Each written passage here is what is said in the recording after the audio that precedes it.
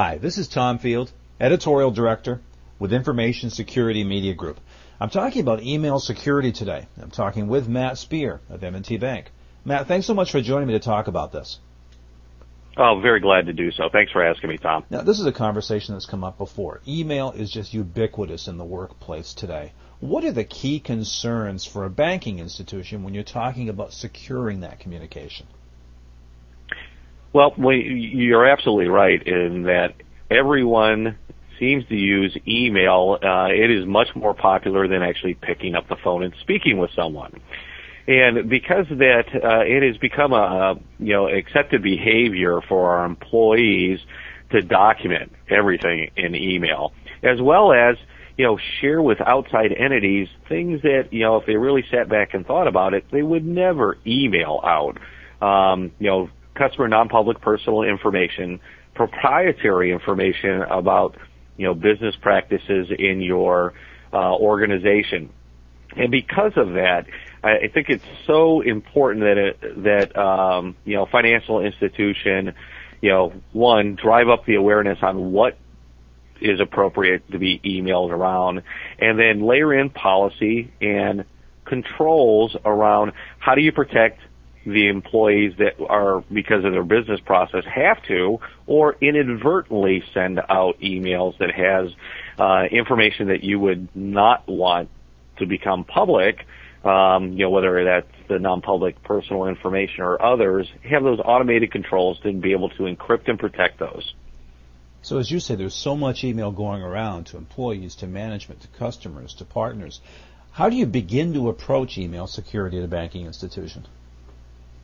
First and foremost, I think you have to start at that a risk analysis of what is important to your institution. Certainly, you just go to the regulations themselves and what the FFIEC, describes as non-public personal information. That's key, first and foremost. If you have, customer non-public personal information being emailed around in your environment, you need to put some controls around that.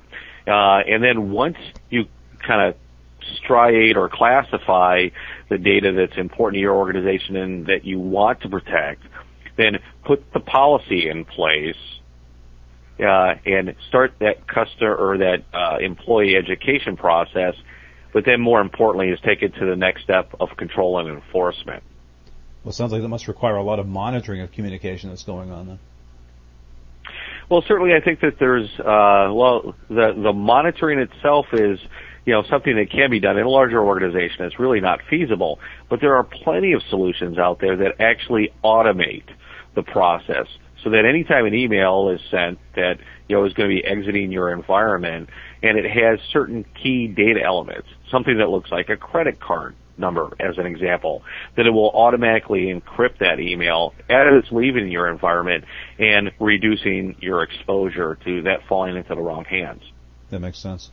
What are some of the kind of gotchas you have to look for when it comes to email security? Well, the interoperability is the biggest gotcha out there. I think that over the years that you've seen, a lot of vendors come up with point security products that, that require the sharing of public and private keys. And then as we've moved up through kind of this TLS type of architecture, that they don't interoperate very well.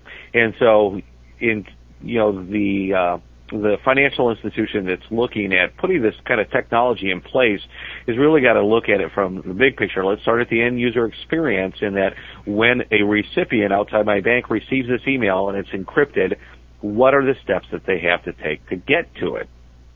Versus is it a separate automated email that comes to them that provides them some level of password that will allow them to open up the original encrypted email.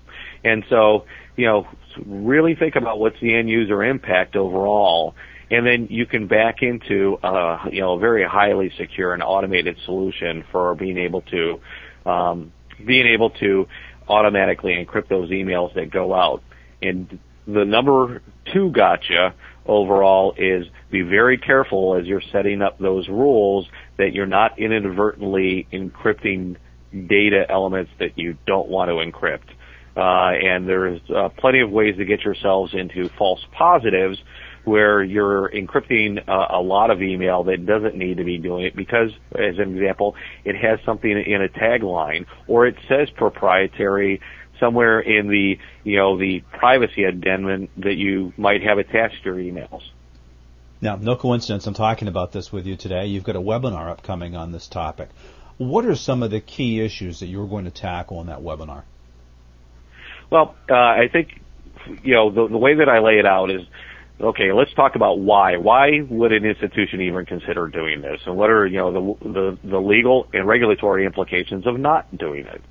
And then once we can do a basic level of education on that, and I think it builds the case that you have to do it, is, what are the what's the framework you need to put in place? What's a reasonable process to go through and be able to classify what you would want to encrypt? And then what are some of the solutions that are out there? I think a lot of folks, if they are dependent upon, vendors to give them presentations, that they might miss the fact that there are services that are available where that are incredibly cost effective, where really you don't have to manage it, and someone else does that for you.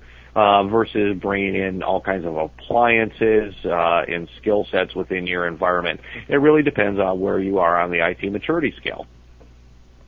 So a piece of advice for institutions that are looking to improve their email security now, maybe give us a hint from what you're going to be talking about. Where should they start? Well, certainly, I think you have to start with the realization that despite what you've told your employees over the last 10 years, that they are emailing out, they're emailing out sensitive data, whether it's customer information or, proprietary information for your organization. They're doing it. You just haven't seen it yet. And so putting in an email encryption program is absolutely essential, especially given, the regulatory guidelines and the notification rule that's in place under our federal regulators, that the last thing you want to do is lose control of customer information and then have to start the process of doing a breach notification. Because, again, banking is a trust relationship, and boy, there's nothing worse than having to tell customers that you lost control of their sensitive financial information, because chances are they're going to go someplace else and you're never going to get a chance to service them again. You've had to make those communications before, haven't you?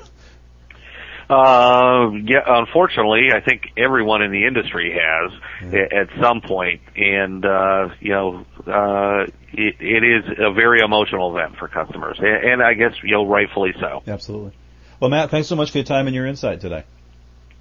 Thanks very much, Tom. I appreciate it. We've been talking with Matt Spear with M&T Bank. For Information Security Media Group, I'm Tom Field. Thank you very much.